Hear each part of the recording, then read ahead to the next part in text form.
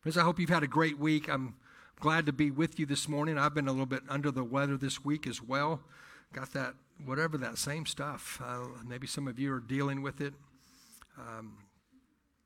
But glad it's not in my own strength. We come in the power of the Spirit, and I pray He'll work in us today. Well, let me just pray. Father, as we come to you again, as we open up your word, as I come to you, I admit my own frailty, my own weakness, and God, I pray you would fill me with your words. You would speak through me. God, you would fill the hearts of everyone in this room to hear and to receive and to respond in the way, God, that you would have them do today. God, use this time for your glory. In Jesus' name, amen.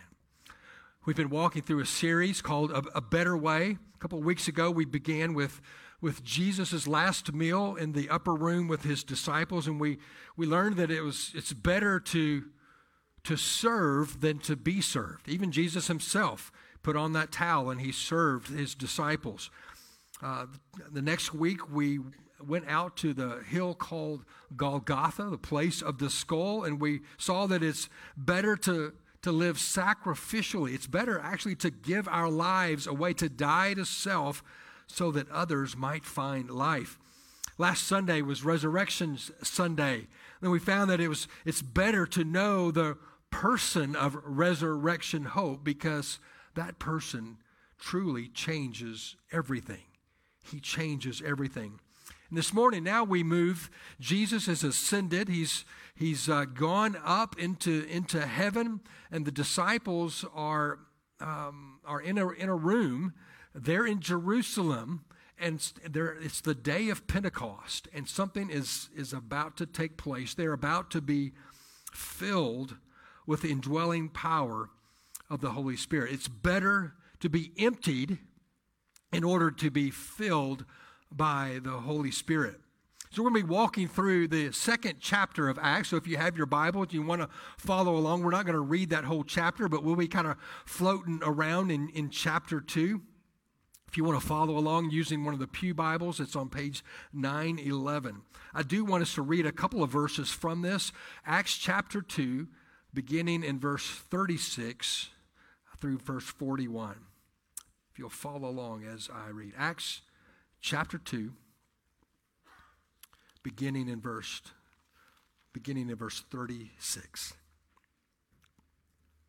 Let all the house of Israel therefore know for certain that God has made him both Lord and Christ, this Jesus whom you crucified.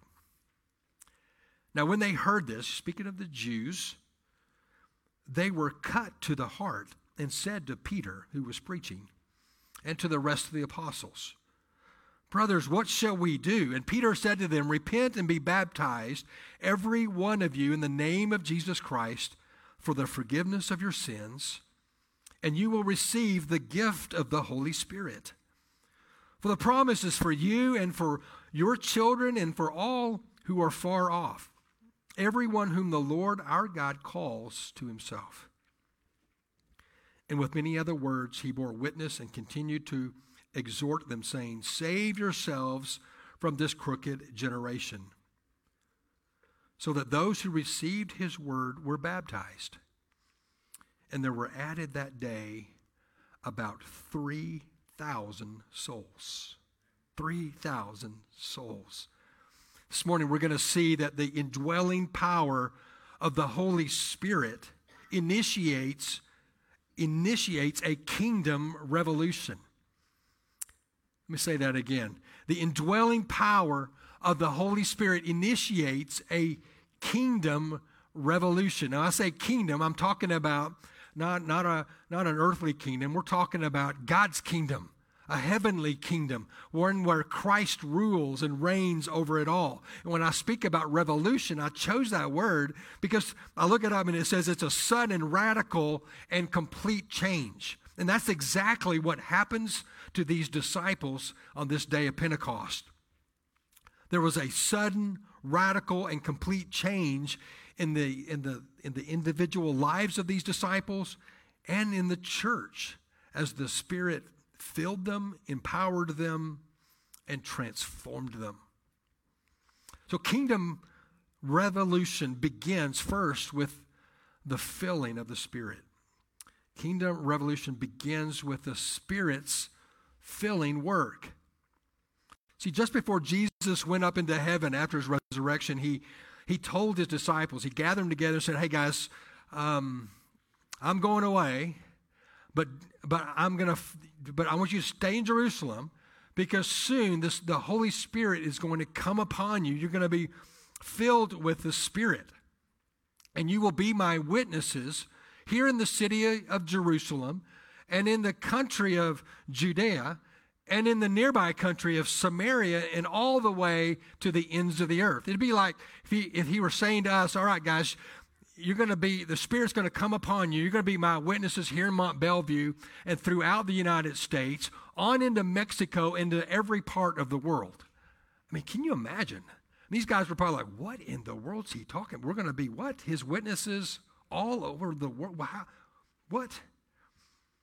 But that's exactly. So in chapter 2 begins with about 120 of Jesus' disciples. The apostles were there, and about 120 of his followers gathered together in a home. It's the day of Pentecost. Pentecost is 50 days after the Passover. So the Passover was when Jesus was crucified. So now it's been 7 weeks and a day, and that's Pentecost. 7 Sabbaths and 1 day, 50 days, Pentecost. All of a sudden, they're in this room and they hear the sound like a tornado, or maybe down in Texas, more like a hurricane. You know, there's no wind blowing in there, but this roar comes into the room, fills the room. And then all of a sudden, what looked like individual tongues of fire begin to appear in the room. And it doesn't give us a whole lot of information. You know, were they big? They just look like tongues of fire. And they're dancing around. Then all of a sudden, they come down and they rest upon every person in the room. Every person in the room. Now, fire often represented the very presence of God. We see that throughout Scripture. God's presence appeared to Moses in what? Yeah, a burning bush. God's presence was the consuming fire there on the top of Mount Sinai. God's presence led the people of Israel through the wilderness to the promised land, a cloud by day and a pillar of fire by night. It was his presence. God's presence was often in the fire. So it's as if they're in this room, and it's as if the very presence of God himself comes into the room. Now, can you imagine? Just put yourself there. Say that happened here. All of a sudden, there's this roar, and we're thinking, what in the world is this? Is there an earthquake? Are the plants over there about to explode? I mean, what is going on here? And then all of a sudden, these little flames start showing up all over the place, and they begin to come down and rest on us. I don't know about you. I'd be like, what? What is going on here? And the Spirit comes down, but these weren't just flames. This was God's presence. They were filled, verse 4 says, they were filled with the Holy Spirit and began to speak in other tongues as the Spirit gave them utterance. So the Spirit of God comes and goes into them, resides in them. They are filled with the Spirit. And the Spirit's filling of these early followers of Jesus, it's a monumental event. And friends, if we're not careful, we'll miss its significance. We can get tripped up like, okay, what is up these tongues? This is not so much about the tongues. It's about his presence. It's about his Spirit indwelling these new believers. The holy and awesome presence of God rested upon them, and they are filled with the third person of the Godhead. I mean, that is amazing. In the Old Testament, God, his Spirit would come and he'd rest upon them, and they would do mighty deeds, and then he could go off and do something else. But now he's going in and dwelling in them. He's taking up residence in them. 1 Corinthians 3:16, do you not know that you are God's temple and that God's Spirit dwells in you? 1 Corinthians 6:19, Your body is a temple of the Holy Spirit within you, whom you have from God. The Holy Spirit is in you, is in us. And again, this Holy Spirit isn't some kind of ghost that kind of passes into our bodies and takes over like some kind of supernatural presence you might see on TV. That's not the case here.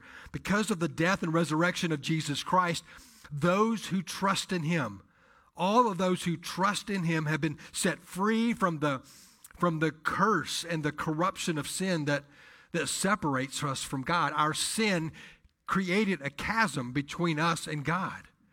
And through what Jesus did by becoming sin for us, taking our sin and then giving us his right standing or righteousness, making us pure and whole, washing away our sins, forgiving us, cleansing us, emptying us. Now the Spirit of God is able, his presence is able to come and reside in us, take up a dwelling. We become the temple, the house of the living God.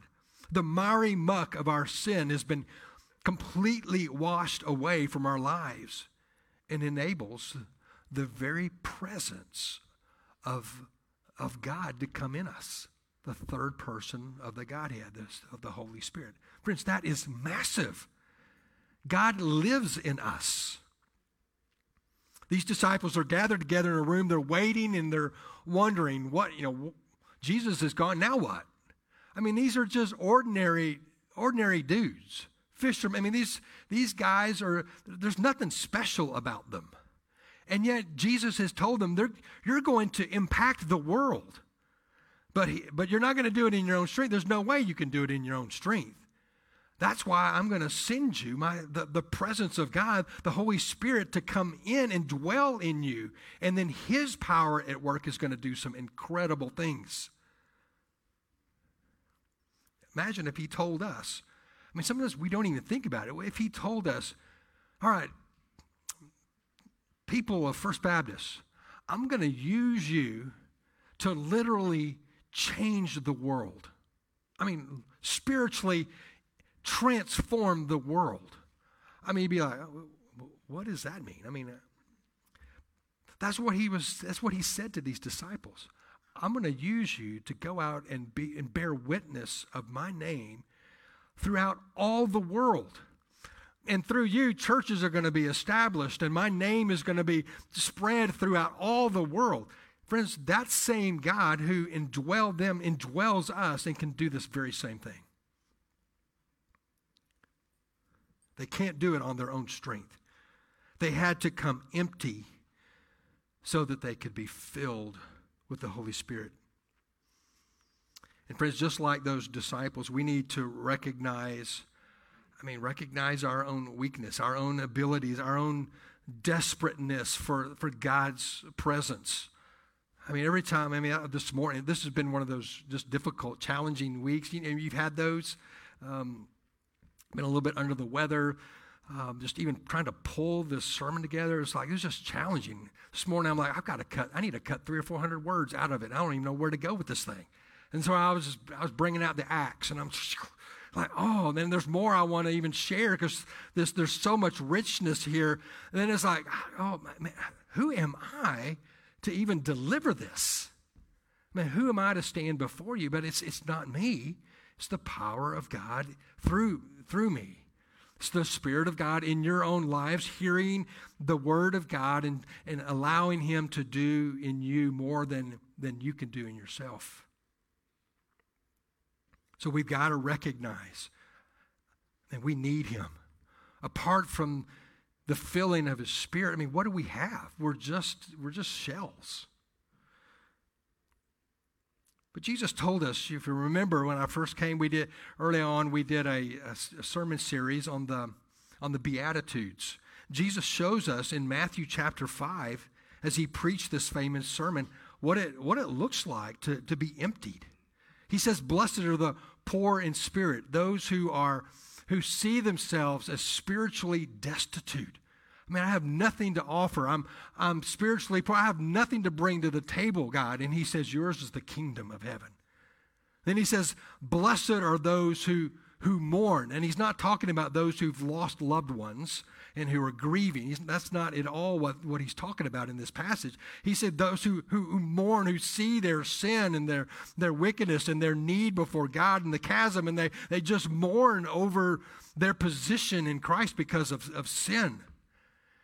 And he says those will be, when you come to that place in your life, you'll be comforted. And then he says, blessed are those who hunger and thirst for righteousness, for they will be satisfied. That word, filled. To hunger and thirst for him is to be filled by him. All who come to Jesus in this way will be filled and inhabited with the Holy Spirit. Paul in Ephesians 5:18 says, don't be drunk with wine, for that's a debauchery. But be filled with the Spirit. Be filled with the Spirit. Don't be controlled with drunkenness. Drunkenness takes over and you say stuff, you do stuff you might be embarrassed about.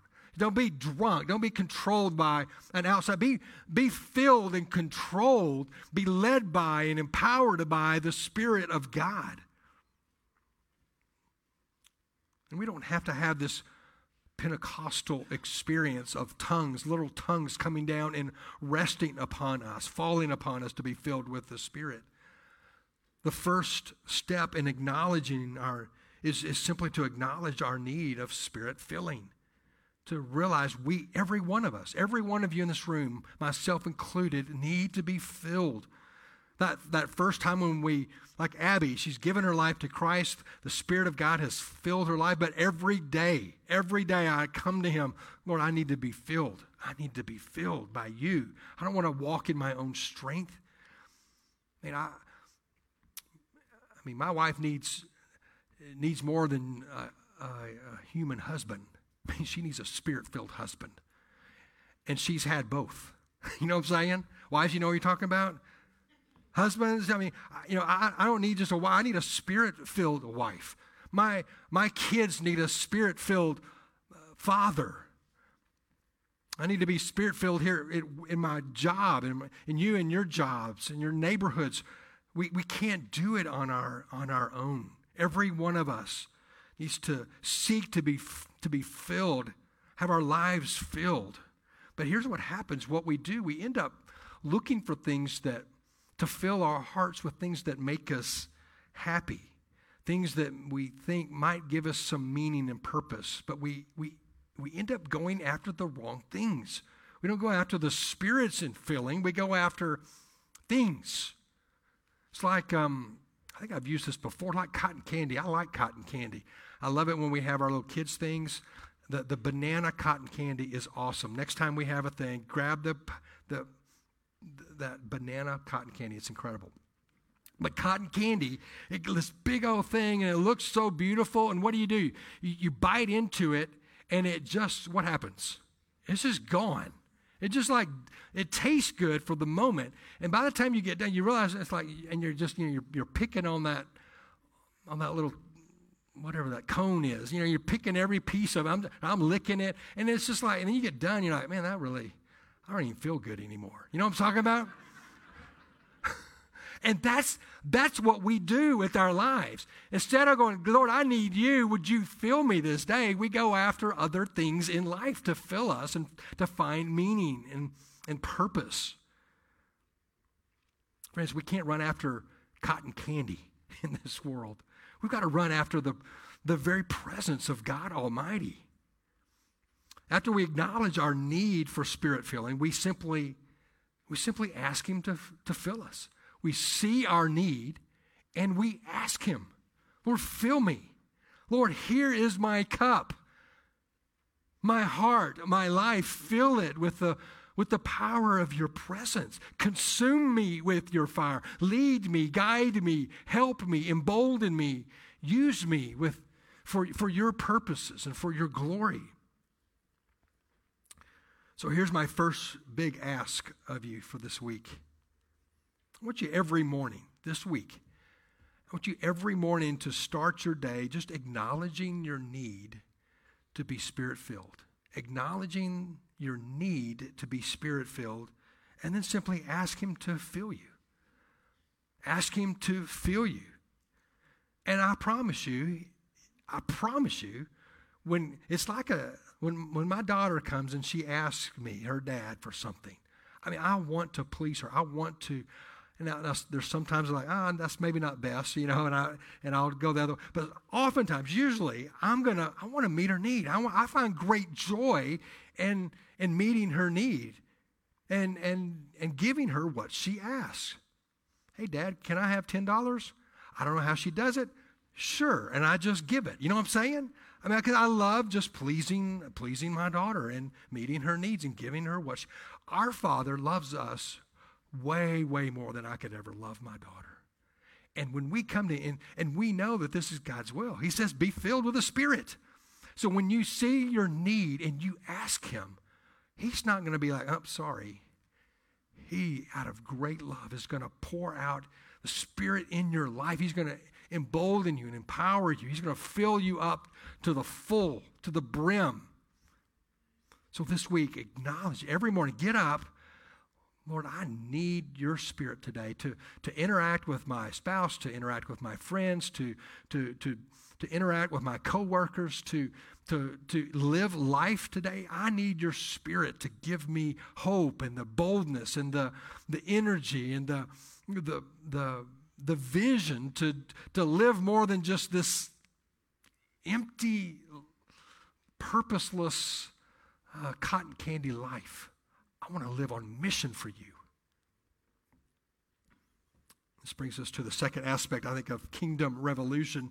It's the Spirit's empowering work. First, the Spirit's filling work, and now we see his empowering work. The Holy Spirit filled these disciples, and they began to speak in other tongues, the Scripture says. And these are not tongues that we read about like in 1 Corinthians 12 and 13. These are specific languages and dialects. The festival of Pentecost had brought people really from all over the known world. This is like a reversal. Some of you might remember the Tower of Babel in Genesis. This is a reversal of the Tower of Babel. Tower of Babel, God confused their languages and they scattered all over the earth. And now people from all over the earth are coming with their languages, and they're going to, in unity, hear what the disciples have to say. The disciples are about to just share about the mighty acts of God, and they're going to understand it. They do. People from 15 different countries are listed here in our passage, and they all hear in their language as the disciples are sharing about the mighty acts, the mighty works of God. And the Scripture says that some wondered what it meant. Others thought that they were drunk. But every one of them were amazed at what they were witnessing. There was something different and unique about these disciples. How in the world were these simple Galileans speaking like this? Where's their accent? And they're speaking my language, and they're using my dialect, and I can understand them. How is this? Well, they're empowered by the Holy Spirit. Then Peter stands up and he preaches a Spirit-empowered message to the crowd. Now, friends, you remember Peter? Peter was one of the apostles. 50 days earlier, he was denying that he even knew Jesus. He was running with his tail between his legs like a coward. The little girl says, "Hey, weren't you with Jesus?" "Oh, I don't even know that guy." Now Peter, that same Peter, is standing up, and he gives one of the most powerful sermons in the history of mankind. I want you to see a couple things about his sermon, and you'll see the empowering work of the Holy Spirit in his life. First, it's just filled with Scripture. Peter, he was just a simple fisherman. In fact, after the crucifixion, after Jesus rose from the dead, he goes out there and Peter's back out fishing again. That's all he knows. But now he's off the cuff. He hasn't prepared this message. It'd be like me just walking in here preaching a sermon. And that would not be good. It's just not good. But he's just out of the blue. stands up and starts preaching. And he's no theologian, he's no biblical scholar, and he brings the book of Joel in there. He's making connections with a couple different Psalms, and God is just bringing it all up. And friends, that same God that worked in Peter to bring the scripture alive can do that in your life as well. It's like when you're out and you come in, so somebody asks you a question, and you're like, well, and it may not be word for word, but he'll bring scripture to your mind. Maybe you've been in some of those situations. Maybe it's even with your kids. All of a sudden you're like, hey, here's what we need to do. I mean, spirit-filled wisdom. Second, it was a Christ-centered message. If you look down at verse 22, he brings Christ right to the forefront of his sermon. And then again in verse 36, he makes his message all about Jesus. And friends, that's what we want our lives to be like. We want Jesus to be front and center. How do we do that? Well, by the Spirit empowering us. Third, he was bold and convicting. Twice in his sermon, he told his Jewish listeners that they crucified Jesus. Here's Peter. He saw what they did to Jesus. And now he's preaching to Jews. And he's saying, guys, you were the one that crucified him. And he's telling them this Jesus was the Messiah. I mean, that took some guts. I mean, what's to keep them from hauling him off and accusing him of blasphemy, trying to kill, or just taking him out and stoning him? And he gets right, he lays it out and just says, hey guys, you guys are the ones that crucified him. Now repent and give your life to him. And it says in verse 37, and when they heard this, they were cut to the heart. How does that happen? I mean, how does that happen? It happens when we're empowered by the Spirit and God is at work. Fourth, it was a very hopeful passage. Verse 38. We read this earlier. It says, repent and be baptized, every one of you, in the name of Jesus Christ for the forgiveness of your sins. And you will receive the gift of the Holy Spirit. They too can be forgiven of their sins and be filled with the Holy Spirit, just as they witnessed in the disciples. And lastly, it was fruitful. Verse 41 says that those who received the word were baptized. 3,000 souls. I mean, what would happen if we as a church, we went out and all of a sudden 3,000 people came to know Christ? I mean, wow. That would be awesome. We had 3,000 people. Every pool in Jerusalem had an apostle in there. They were baptized, and probably for days. I mean, what a celebration. I mean, Jerusalem would just turn literally upside down. Again, friends, Peter wasn't a seasoned preacher. He wasn't a seasoned preacher. He's just a fisherman, empowered by the Holy Spirit. And the same Spirit that empowered Peter lives in you and empowers you to do great things for God. I mean, do you believe that?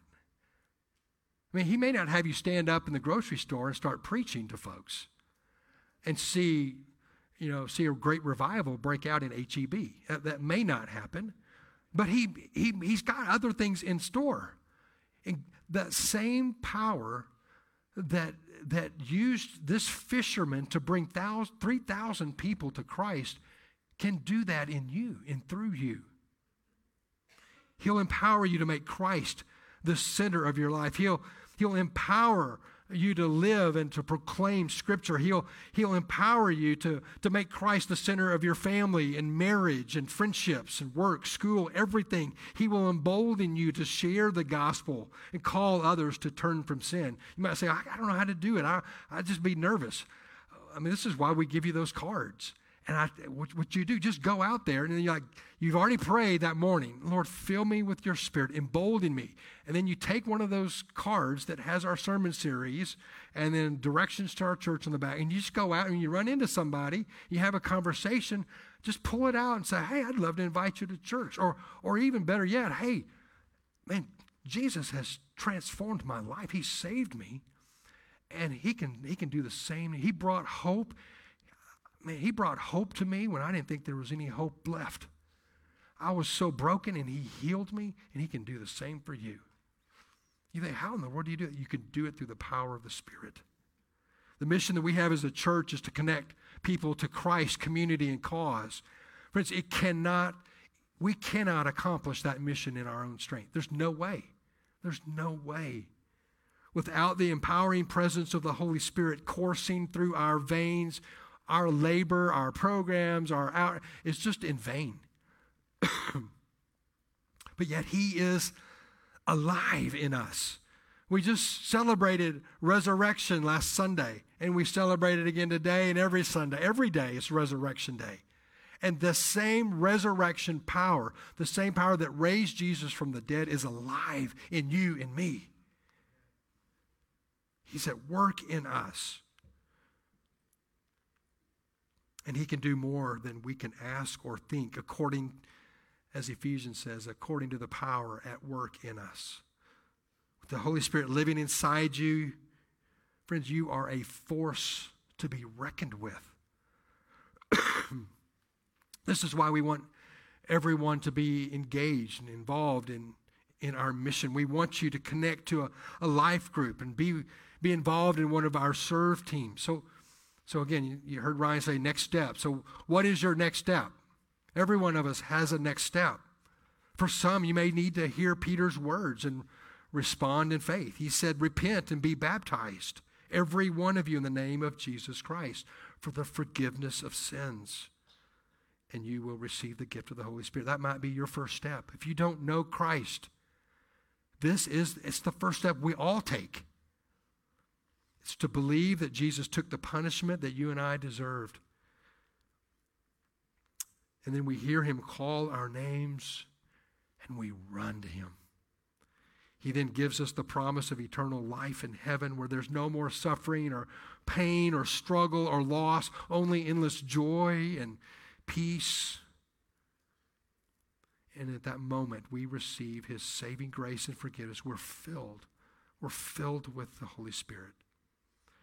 Friends, if you want to know more about what it means to follow Christ, I'd love to visit with you. You can text that First Connect 94,000.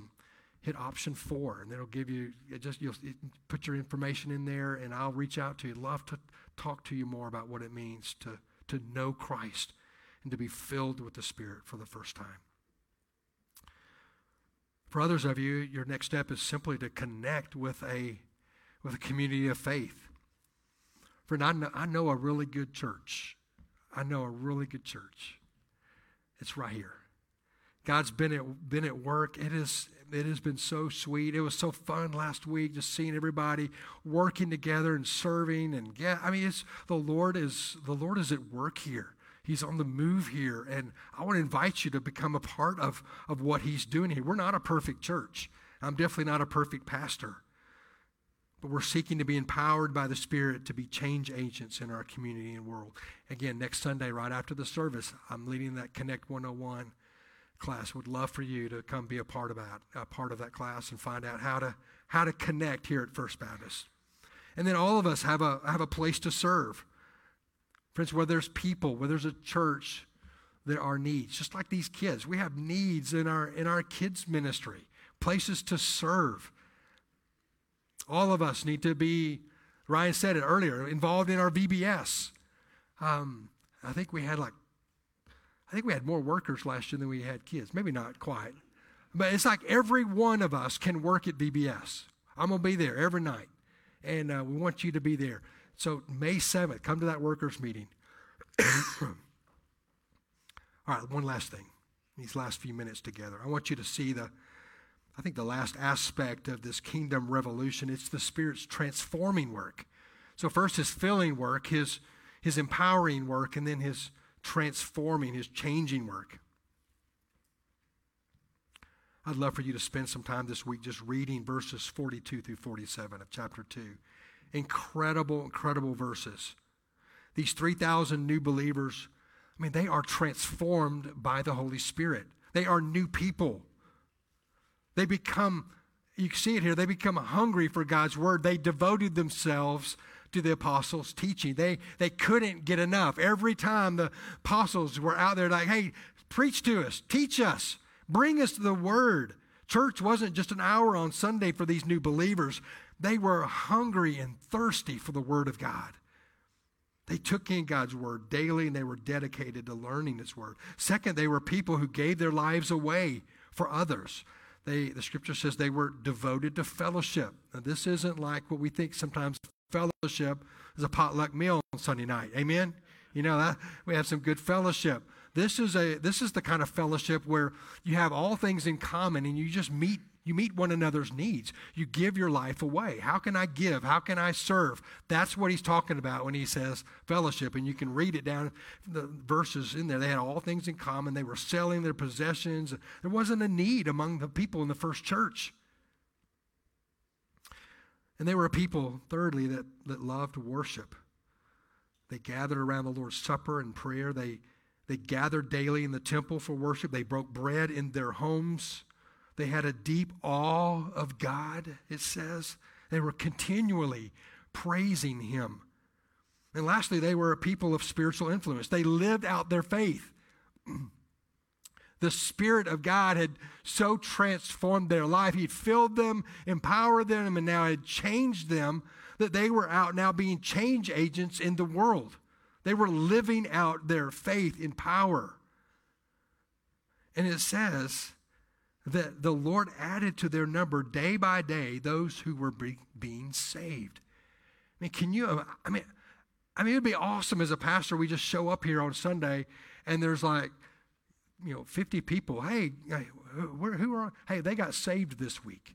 Because you all were out there just sharing, and you were empowered by the Spirit, and you were just living in the presence of Christ, and were just so transformed. You were sharing it with others, and God was using you and me to change lives. And this was happening day after day, and people were just, another 1,000, 5,000 at it. Just the church was exploding. This is the kind of transformational work that the indwelling power of the Spirit brings. We become a people connected to the Word, teaching. We become a people connected to one another, fellowship. We become a people connected to God, worship. And we become a people connected to our community and world, spiritual influence. Friends, this is why the indwelling power of the Spirit is so important for us as a church. Friends, we want this kind of transforming work to be just natural, be a part of how we live and do faith together. Oh, that the Lord would add to our number day by day those who are being saved. So here's my second big ask. So first, the first I wanted you just to realize your need of the Spirit and to ask Him to fill you. Secondly, I want you to maybe just read through these six verses here in chapter 2, verses 42 through 47. Just read them once a day, a couple times a day. Ask God to transform us as a church as you read through this and you see these early followers of Jesus and how they were devoted to His Word and to fellowship and worship and to be used by God as agents of spiritual influence. Read this passage and pray that for us. Pray that for you. Pray that for us. Because if God can do it to this little band of believers, 120 people and 3,000 come to know Christ, friends, He can do it in us. I believe that. Because it's not us, it's the Spirit of God at work. The indwelling power of the Holy Spirit initiated a kingdom revolution at the day of Pentecost. And that same indwelling power is with us today. It's creating, I think, a sudden and a radical, complete change in our lives and in the life of a church. God, I want to see that more and more in us. We've tasted it. We've seen bits of it. I want to see it just blossom into full bloom. Friends, it's a better way than trying to do it on our own. It's a better way to be filled with the Spirit, to be indwelled, the indwelling power of the Holy Spirit initiating a kingdom revolution in us and through us. Let's seek to be filled with the Spirit, empowered by the Spirit, and transformed by the Spirit for the good of others, for the building up and the expansion of the church, and for the glory and honor of God. Pray with me.